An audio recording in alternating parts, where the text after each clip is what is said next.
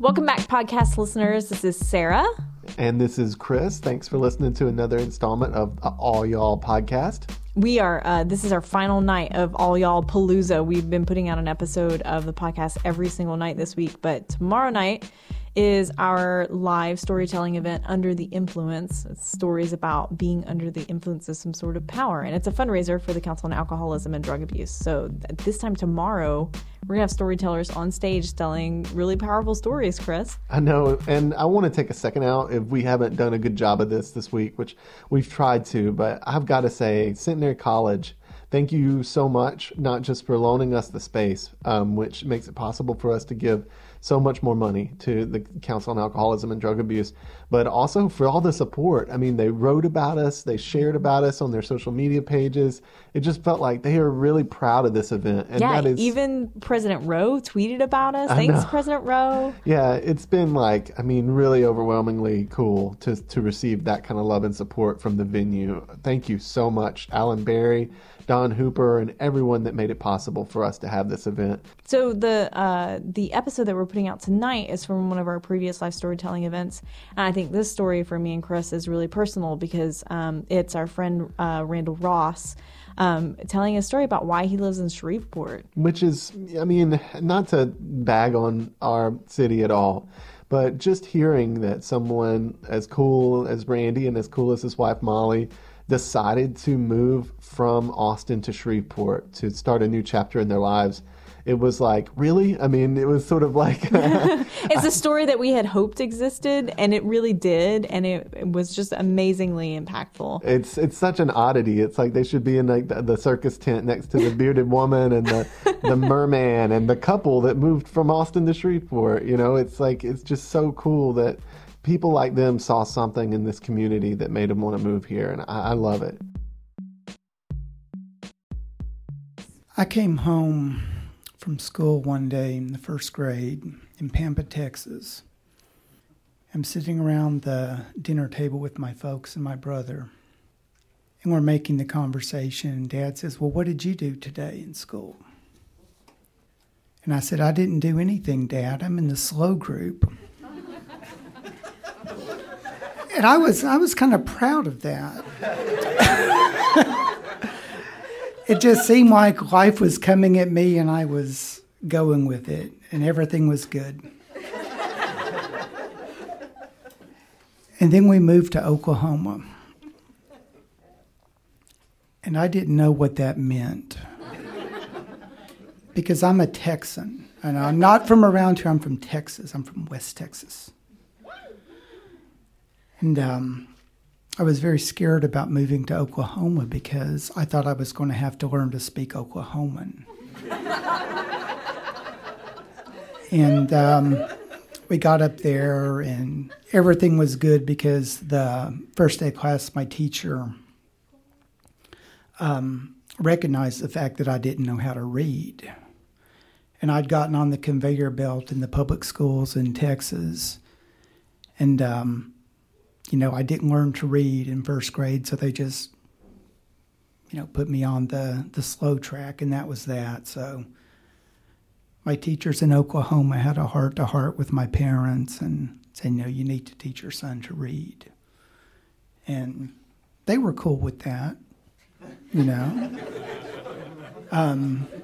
They put the effort in, to help me learn how to read. And I learned how to read, and here I am in Shreveport.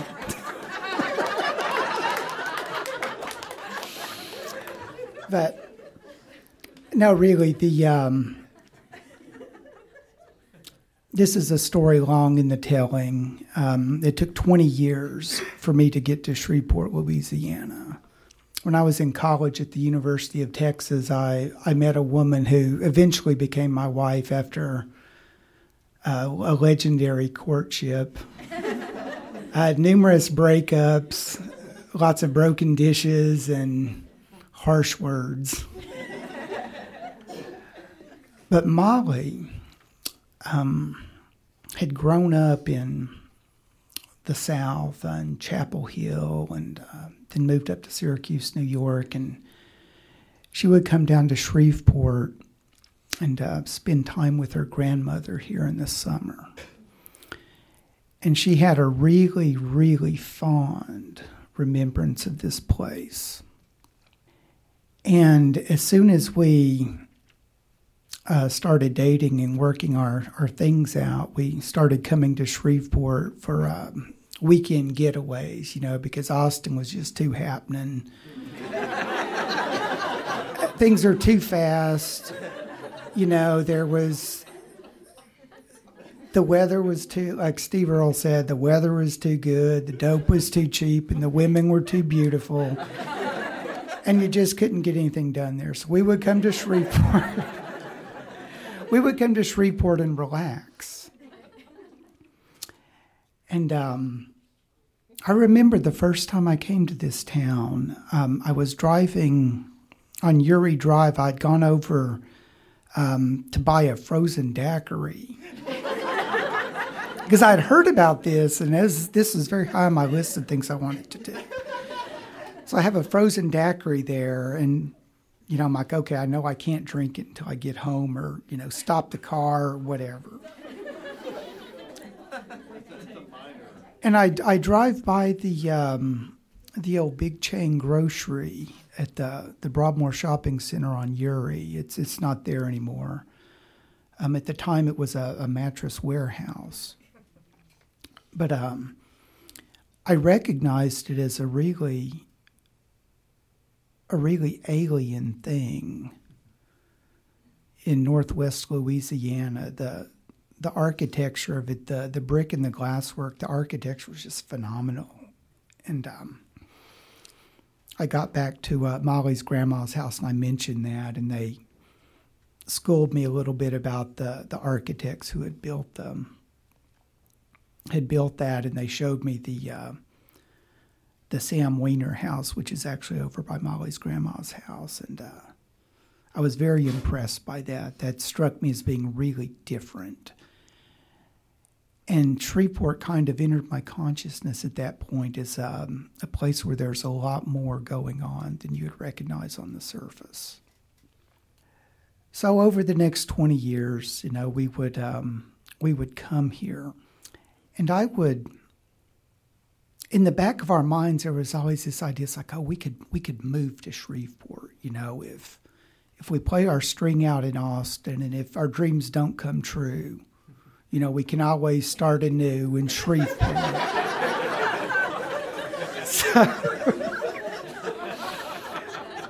So we come here, and I get the paper. And I'm looking at the Sunday Shreveport Times. I go, well, I'll look at the help wanted ads. I go through there, look for the animals, the garage sales, the vehicles, and the want ads. And there was nothing in the professional section. And there's like maybe one ad. And I started thinking this was kind of exotic to me, really. I thought, Shreveport might be like Hawaii.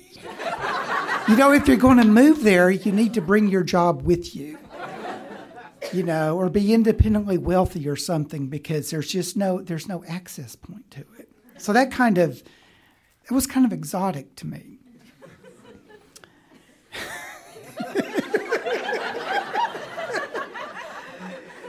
But we were young back then. And we got older, and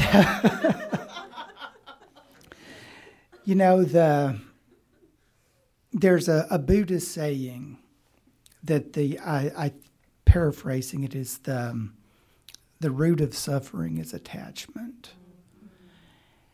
And it took a long time, but I actually started understanding what that meant, because I was really attached to only one thing, and that was my wife and the life we were trying to build together. And I had this false attachment to being a Texan and living in Austin, And, I thought that there was absolutely no way that I was ever going to leave Austin. That was who I was. That was where I was from. And my wife didn't necessarily share that point of view. My Uncle Dave is a very savvy judge of character. He talked about me. He said that Randy only does what Randy wants to do, which is accurate. I've never argued that point. It's a completely accurate Zen-like assessment of my character. And he also said that Molly is so sweet, but she always gets what she wants.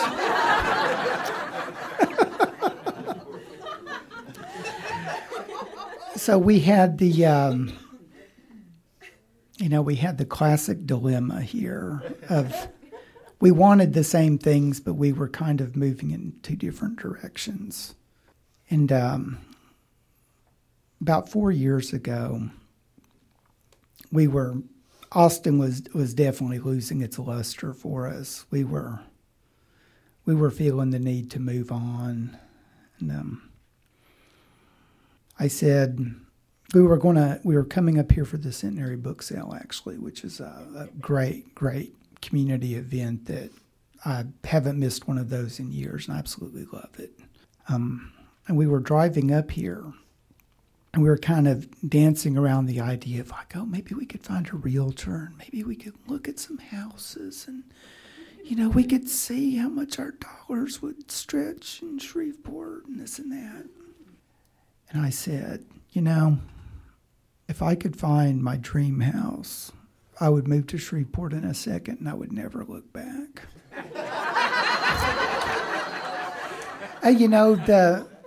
The power of the articulated dream.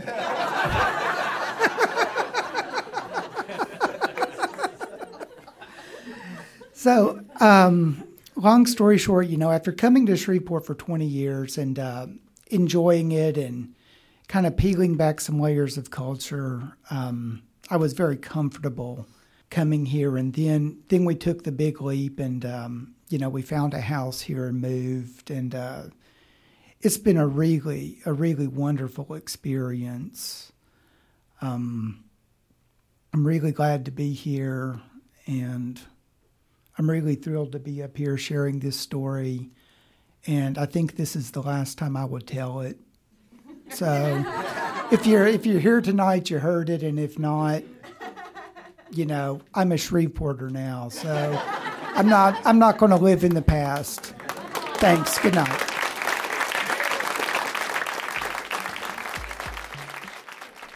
Thanks for listening to another episode of the All Y'all Podcast. Thank you so much for your support. Don't forget to share the podcast with your friends, subscribe to it in iTunes, check out our blog on a regular basis. We have an email newsletter sign up on our blog as well. Don't forget, we still have tickets available for tomorrow night's event, Under the Influence, which is a fundraiser for the Council on Alcoholism and Drug Abuse. So if you're looking at our website, just look in the upper left-hand corner. There's a big button that says tickets. You just click on it. You can order them. We're going to cut off ticket pre-sales around noon tomorrow, and we'll have some at the door as well. So check it out at allyallblog.com. Thanks again for listening.